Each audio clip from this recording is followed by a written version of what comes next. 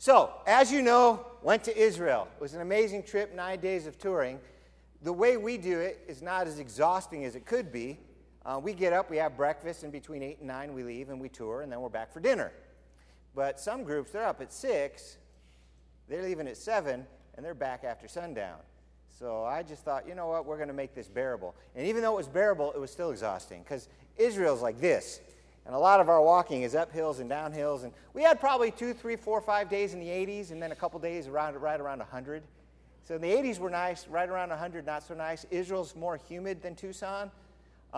Israel, when we were there, kind of feels like now, like 50% humidity. Not kind of like the 8% humidity we're used to, you know. So what I'm going to do is just take you to some of the spots we went this Sunday and next Sunday, and maybe even the third Sunday. I don't know. I'm trying to not share too much with you. Don't want to bore anybody. So let us start off with the very first picture. This is in Joppa. How many of you have ever heard of Joppa before? Let me see your hands. Yeah, Joppa is a famous biblical city. Actually, one of the oldest ports in the world is there. You can see the Mediterranean Sea behind our group. So that's us. And in the background, you see all those skyscrapers? This is Tel Aviv.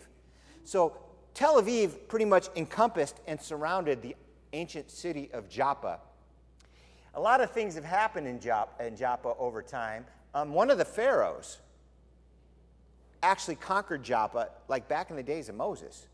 So when the children of Israel fled Egypt and were heading north, they were going, in their minds, out of the frying pan and into the fire. Now, I don't give any excuses for their faithlessness, but it helps you understand a little bit why they were so hesitant to go and to keep wanting to go back. In their mind, it's like, you know, we're running from Pharaoh to Pharaoh. He owns this whole area. Joppa is known for that back in the days of Pharaoh. Around the 1st century, a famous Greek poet wrote a story, maybe wrote it down because people had already known it. This is one of the earliest versions of the story. It's about Andromeda and Cassiopeia. So Cassiopeia said, "My daughter is so beautiful. She's even more beautiful than the sea nymphs." Well, the god of the ocean got mad at that, Poseidon or Neptune, whatever his name was, and he said, "Well, because you said that, I'm going to come destroy your city." So they took Andromeda and chained her to a rock as a sacrifice to the god so the city wouldn't be destroyed.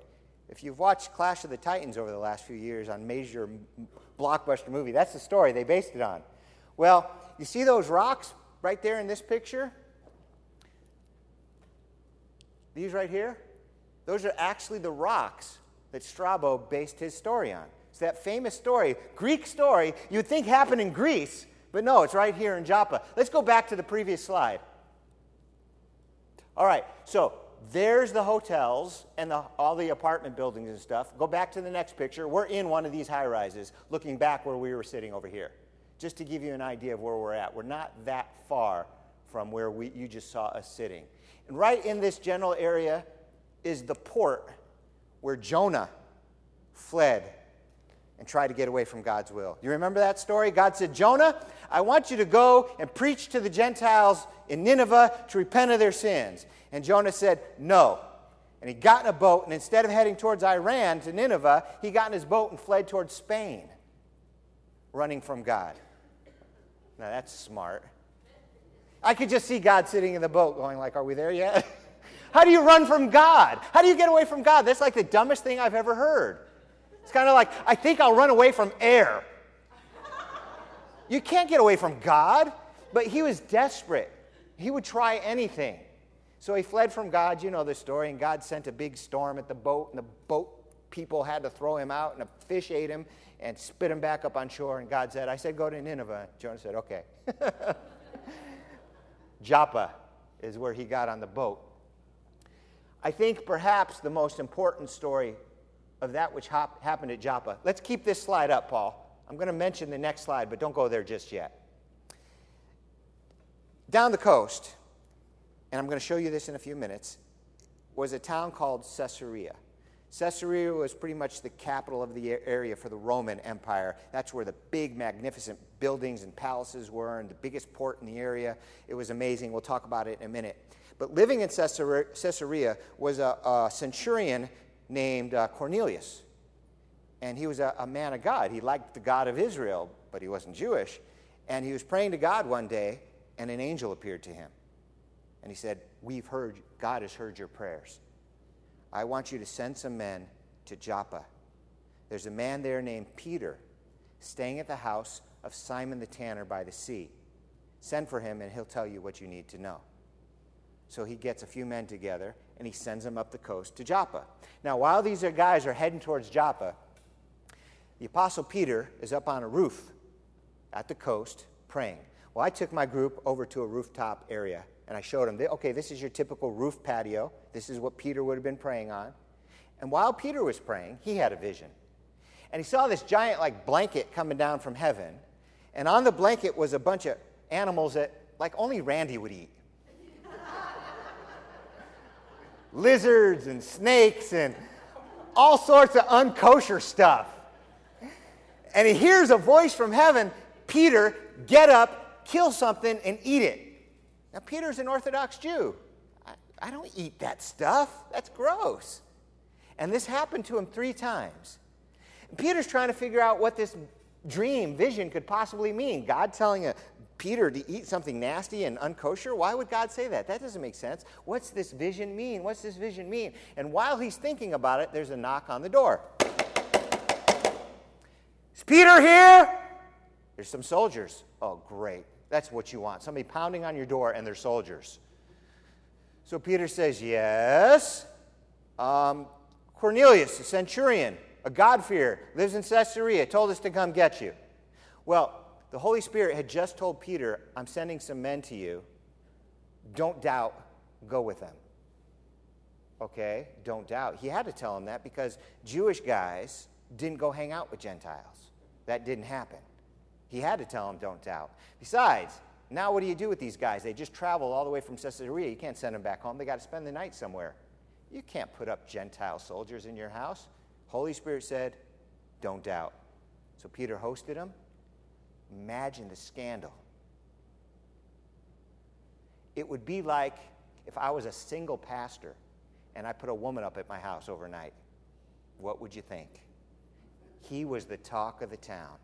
It was a scandal. Next day, he accompanies them, goes back down to Caesarea.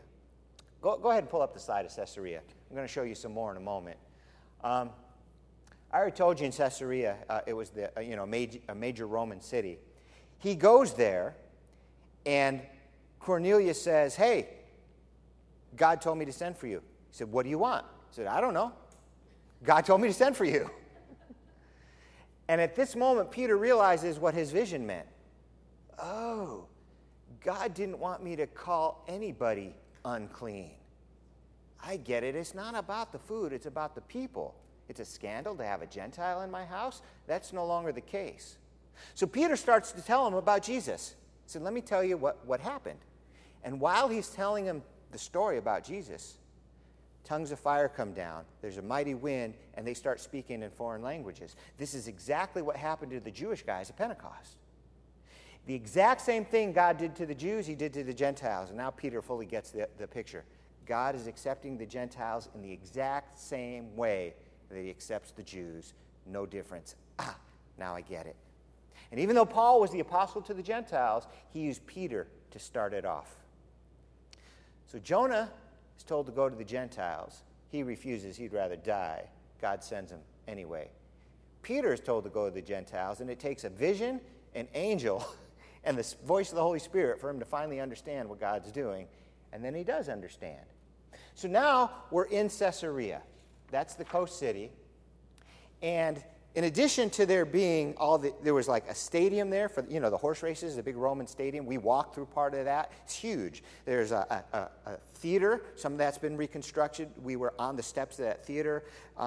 Herod had a palace there, and they've even uncovered the foundation of his swimming pool. Let's take a look. This is King Herod the Great's swimming pool, right on the Mediterranean Sea. You can see the outline of it clearly here. It's roughly Olympic-sized. Here are some mosaics they've uncovered. When I was there a couple years ago, not as much of this was uncovered, so they have since dug up more. Right around the corner here is like a little hill, And our people got to climb over to that hill and pick up some pot shards that were discovered when they dug up the city. So people came home with pot shards from Caesarea. Really cool. And then we'll keep this picture here for now. We walk from here, just over here a little bit, and I said, did you know, in addition to Peter coming here, the Apostle Paul was arrested and imprisoned here. And I walked them over and I said, right here. We're standing on the spot of where the jail was in the days of the Apostle Paul. So you're standing in his cell room, for better or for worse. Even though the cell wasn't there, the floor was still there. So that was right around the corner there. Probably the best discovery made at Caesarea is this next one. Let's take a look. By the way, Anne, Alan, look at that. Isn't that a stately gentleman? It's almost like he's posing. Look how cool I am. I was just taking a picture of the rock. I didn't even know you were there. But that is an awesome photograph of you. So let me tell you about this right here. I've shared this kind of thing with you so many times. There's always these people that say, oh, the Bible's not true. They just make up these stories. And then archaeology always proves that the Bible is true. One of the things that they said was made up in the New Testament was the person called Pontius Pilate. Now think about it for a moment. If the scientists say Pontius Pilate wasn't real, that means nobody condemned Jesus. The whole Jesus story isn't real. So the connections are extremely important. Now, the Bible said Pontius Pilate is real, and by golly, he's real. All the archaeologists say never a record of him anywhere in human history until they dug up Caesarea. Let me read to you what this thing says. And as you can see, it's broken, it's shattered, it's been reconstructed, but nobody argues about the interpretation. Here's what it says. To the divine Augustus, this Tiberium, Pontius Pilate, prefect of Judea, has dedicated this. So Pontius Pilate, prefect of Judea, sponsored part of the building project over here. He had a stone with all that engraved on it as like a dedication, like a memorial, and they dug it up. The original is now in the Jerusalem Museum, and this is a reproduction that they put on site for us to take pictures of and touch and be near. It's pretty cool. You know, this church right here, if you walk outside the main sanctuary, turn right, look at the wall, there's a brick with carving in it, dedicated 1960 or something like that. We do this kind of thing all the time. So they dug this up, and it's just one of those really cool things. To me, this is one of the best sites. It's got the most appeal because it's right on the ocean. Unfortunately, I don't have time to show you the castle. I don't have time to show you the hippodrome. I don't have time to show you the theater. We're just going to have to move on to another site. If you want to see those things, you're going to have to come with me next April to Israel. All right, next picture. I am standing, when I'm taking this picture, overlooking the valley of Jezreel on top of a hill called Megiddo. Very famous hill. In fact, the oldest cities in the world are here. They've never unearthed a more ancient city than right here. A tell is, imagine you have a town on a little hill, or maybe even on flat ground, and then it's destroyed, war, earthquake, whatever. So they build on top of it, take some of the stones, use them. This goes on for like 27 layers at this tell. I mean, it's crazy. This tell has been there forever. Very strategic. Between Egypt and getting up into the north of Israel and then off into Europe, you got to pass through Israel. It's the easiest route. And there's hills on one side, there's this cool valley, and then there's ocean on the other side. So this was the route that people had to take. This was the trade route. So if you controlled this hill, you controlled the trade, you controlled the area. It was a significant strategic spot. So it's no wonder that King Solomon built a fort here. They've uncovered some of the layers of Solomon's palace and his stables. And we got to walk around and look at the stables and stuff, and that was pretty cool. But the best part was taking the stairs 90 feet below ground, going from like 90 degrees down to like 70 degrees. It was nice. You know, go underground, how cool it is, like a cave. Because King Ahab decided if they're ever besieged at Megiddo, they need to get to water. And the water's like 90 feet down and 200 feet over. So he dug through solid earth, next picture, a way to get to the water. And this is a couple of our people. I just stood there and took a picture of them. And it was cool. Thing is, This is back in the days of King Ahab, like 850 or so BC. They didn't have jackhammers and dynamite. How did they do this? How did they start at point A and point B and meet in the middle? I don't know how they did it. All I know is they did it. And it's considered one of the most significant engineering feats of that era. And we get to walk through it. It is so cool. And King Ahab, the wicked Ahab mentioned in the Bible, husband of Jezebel, is the one who made that. But probably the coolest thing about Tel Megiddo is just its name. Hill or mountain in Hebrew is Har. This is Har Megiddo. Let me read to you a passage of Scripture, Revelation 16:16. They gathered the kings together to the place that in Hebrew is called Armageddon. Har-Mageddon, Har Megiddo. Most people think Armageddon refers to Har Megiddo. Now, next slide. So the Battle of Armageddon, most people think is going to happen here in this huge plain that you see. This is all farmland and stuff. Well, not all of it. But you can see the armies of the world gathered here, going to war.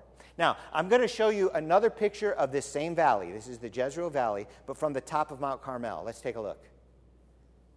Megiddo's way off here somewhere, way back in here. So this is huge, almost as far, well, not quite as far as the eye can see, but it's huge. How many of you can see these two little lines right here? Can you see those from where you're sitting? What's that look like to you? Yeah, airport. It is. But it's not a public airport. It's an Air Force base. One of the main Air Force bases in Israel. So here we are, standing on Mount Carmel, talking about the Valley of Armageddon, where the biggest battle of the world is going to take place, and they just happened to coincidentally put one of their main Air Force bases there. And while we're standing there talking about it, jets are flying over our heads. It's like, yeah, God, you know what you're talking about, even thousands of years ago. It makes perfect sense. It can give you chills. Well, let's move a little further away from here, go up north to the Sea of Galilee. My first picture of the Sea of Galilee, please. I said, hey, Boaz, stop the van, I want a picture of this. The Dead Sea, which the Sea of Galilee drains into through the Jordan River, is the lowest point on planet Earth.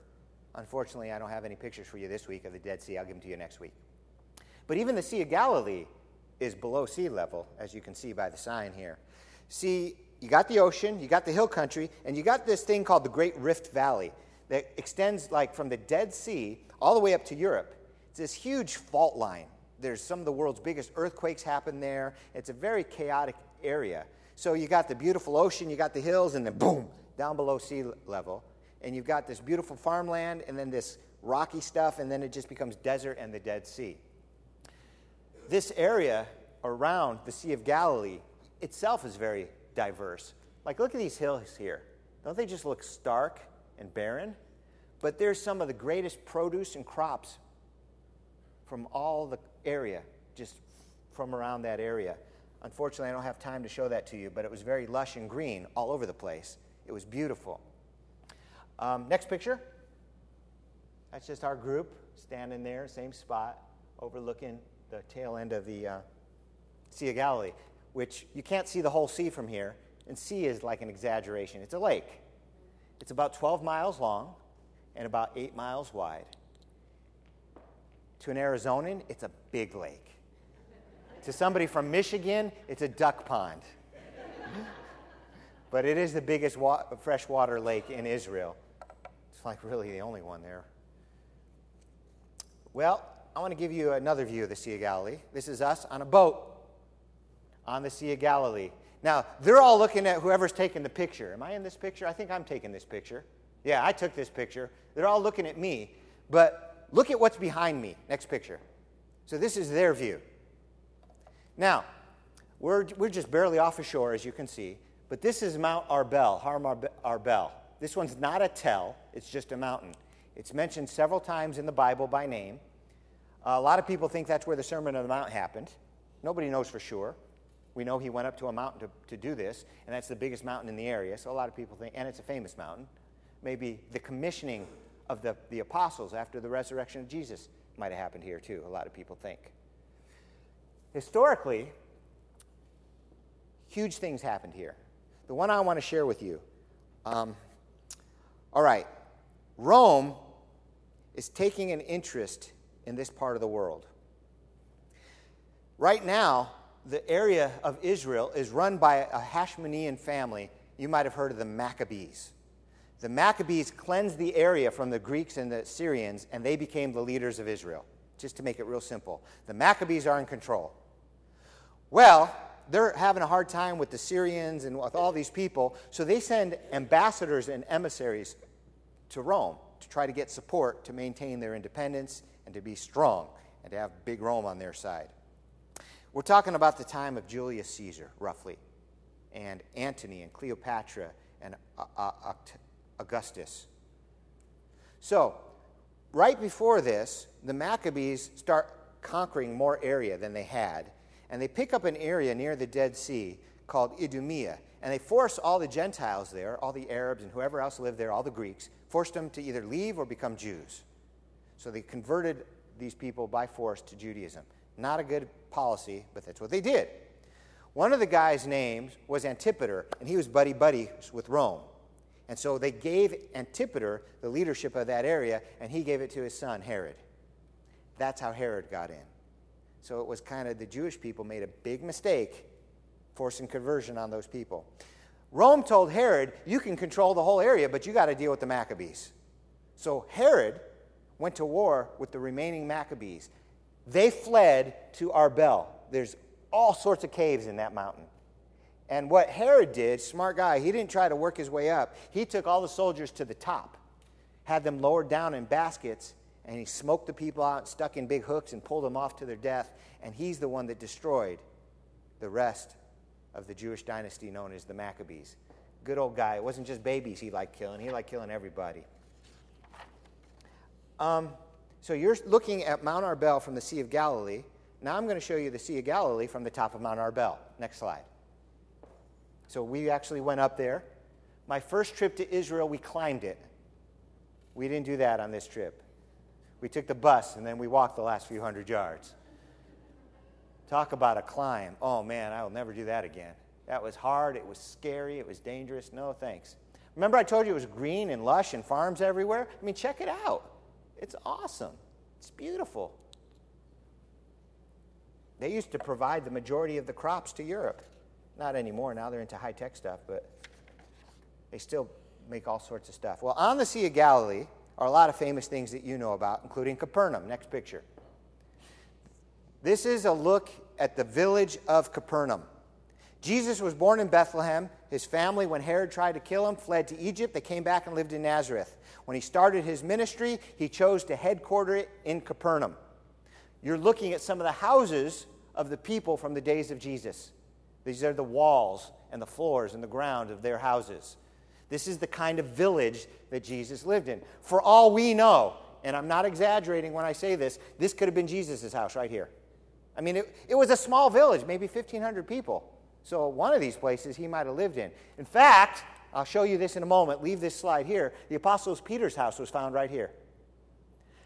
The picture I'm taking and showing you, I'm standing at the entrance to the synagogue.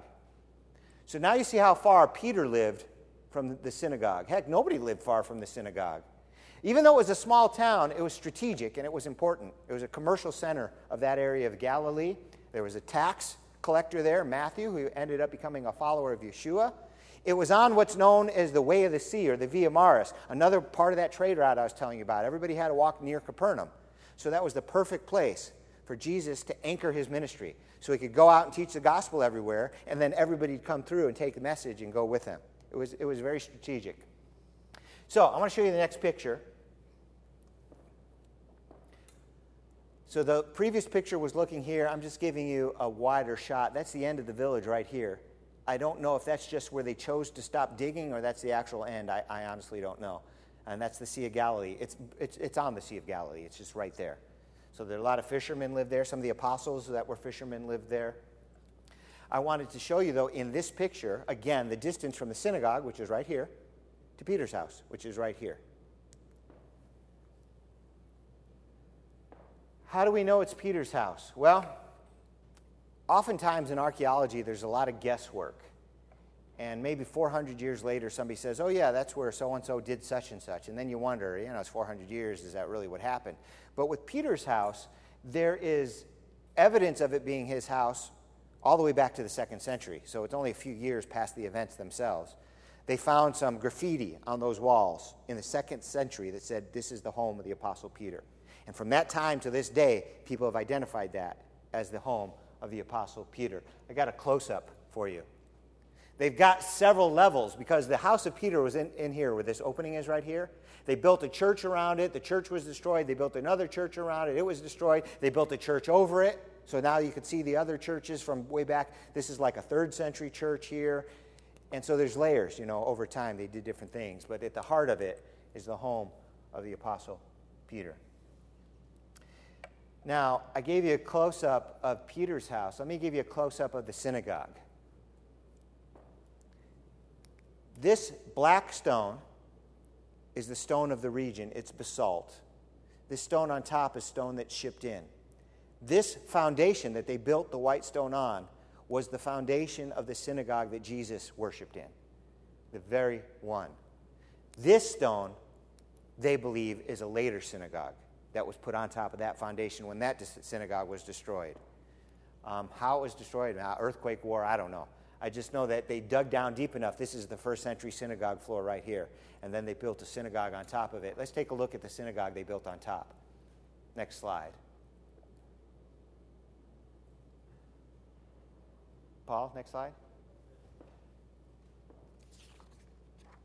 You should have another one. Oh, well, I guess you don't get to see it. If you find it, you find it. If you don't, you don't. How's that? But there should be, one more picture available. Let me tell you what happened in this synagogue. Mark 1:21. They went to Capernaum, and when the Sabbath came, Jesus went into the synagogue and began to teach. The people were amazed at his teaching because he taught them as one who had authority, not as the teachers of the law. Just then a man in their synagogue who was possessed by an evil spirit cried out. So Jesus is going to worship, he's going maybe to teach, and there's a demon-possessed guy in his synagogue, just like in ours. Sorry, verse 24. What do you want with us, Jesus of Nazareth? Have you come to destroy us? I know who you are. You're the Holy One of God. Be quiet, Jesus said sternly. Come out of him. And the evil spirit shook the man violently and came out of him with a shriek.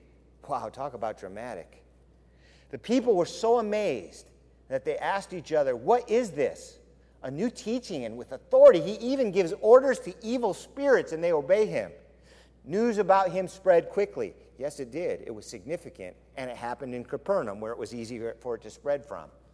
News spread about him quickly over the whole region of Galilee. And as soon as they left the synagogue, they went with James and John to the home of Simon and Andrew. To Peter's house.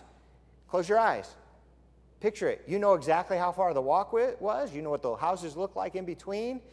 He walked from the synagogue to Peter's house. All of like 30 seconds. I mean, he was there.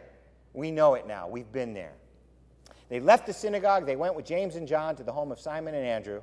Simon's mother-in-law was in bed with a fever, and they told Jesus about her. So he went to her, took her hand, helped her up, and the fever left her, and she began to wait on them. Well, if you've got that picture, you can bring it up. If not, that's cool. Oh, there it is. Thank you. So the synagogue that was built afterwards, this is the main entrance looking in. You're looking at the first story only. That's all they have reassembled. On top of this would have been a whole nother story. And this would be the foundation of the second story. We know this because we went behind this wall and there was a doorway entrance up here. So we know that there was, in a ramp, another story up there. The synagogue of Jesus' day was built by a Gentile. So we started off in Jaffa with God telling Jonah to go preach the gospel to non-Jews. He resisted, he fled. Then we are in Joppa, and God tells Peter, and I'm putting it all together, go down to Caesarea, preach the gospel to Gentiles. Vision 3 times, Holy Spirit, an angel, the falling of fire, the Holy Spirit again. Now Peter's got it. Minister to Gentiles. Now we go to Capernaum, the town that rejected Jesus for the most part, even though he lived there. Their synagogue was built by a Gentile. Let me read to you something about this particular Gentile. When Jesus had finished saying all these things to the people, he went to Capernaum. A Roman officer there had a servant who was very dear to him, and the man was sick and about to die. When the officer heard about Jesus, he sent some Jewish elders to ask him to come and to heal his servant. They came to Jesus and begged him earnestly, "This man really deserves your help. He loves our people, and he himself has built a synagogue for us." So Jesus went with them. He was not far from the house when the officer sent friends to tell him, "Sir, don't trouble yourself. I don't deserve to have you come into my house. I don't consider myself worthy to come to you in person either." You understand what's going on here? We've got a Roman centurion who doesn't feel himself worthy to go talk to a Jewish rabbi. This man's faith, his heart, is stellar. You know, he didn't dare go to Jesus himself, but he asked the elders who he had a relationship with, "Would you go on my behalf?" Imagine you're a private. You're not going to go to the general and say, "Hey, dude, will you do me a favor?" Not a chance.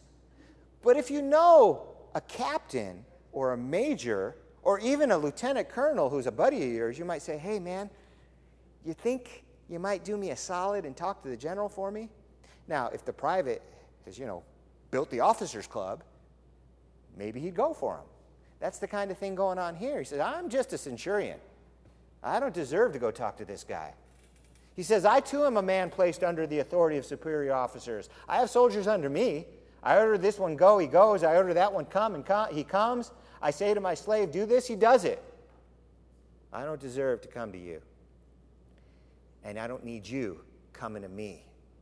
Just say the word. You can heal my servant from over there. You don't have to come to my house." Jesus was surprised when he heard this. He turned around and said to the crowd following him, "I tell you, I have never found faith like this, not even in Israel."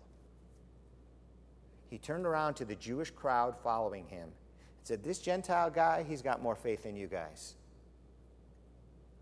I like these words here. Jesus was surprised. You tell me, what's it take to surprise the Son of God? You don't see those words too often in the Bible. Faith of a Gentile. Faith of a Gentile. Both happen to be centurions, soldiers in this case. Let me tell you something. Faith, not ethnicity, is the key to having a solid relationship with God. It doesn't matter if your dad was a pastor and your mom was a choir leader. It's got nothing to do with genealogy. It's got to do with personal faith. It doesn't matter if you're Jewish or Gentile. It doesn't matter if you're German or Mexican or Indian. What matters is your faith. God is no respecter of persons. He doesn't hold one group over another group. He holds faith over everything. So before I let you go this morning, I want to give you 3 ways to grow your faith. Okay? Very simple. Maybe you're like me. You believe in God. You follow him, but you want more faith. This is for you. But maybe you're like, I've never even made a commitment to Jesus. I've thought about it, but I don't have enough faith to do it. This is also for you. 3 ways to grow your faith. Number 1, Romans 10:17. Faith comes by hearing, and hearing by the word of God. I can tell you solidly, I became a believer because I read the Bible. It just grabbed my soul and made a believer out of me. If you want to grow in faith, study the word of God. Whether you're a believer or not a believer, it will grow your faith. You want more faith? Study the word of God. Number 2, pray and ask God to increase your faith. There was a guy whose son was possessed by a demon, not the one in the synagogue we were just talking about. And he came to Jesus and said, "Please heal my son. Can you do anything for him?" Jesus said, "Yes, if you have faith." And the guy fell down crying at Jesus' feet and said, "I do believe. Help my unbelief. I have faith, maybe not enough. You help me, please. Help me have more faith."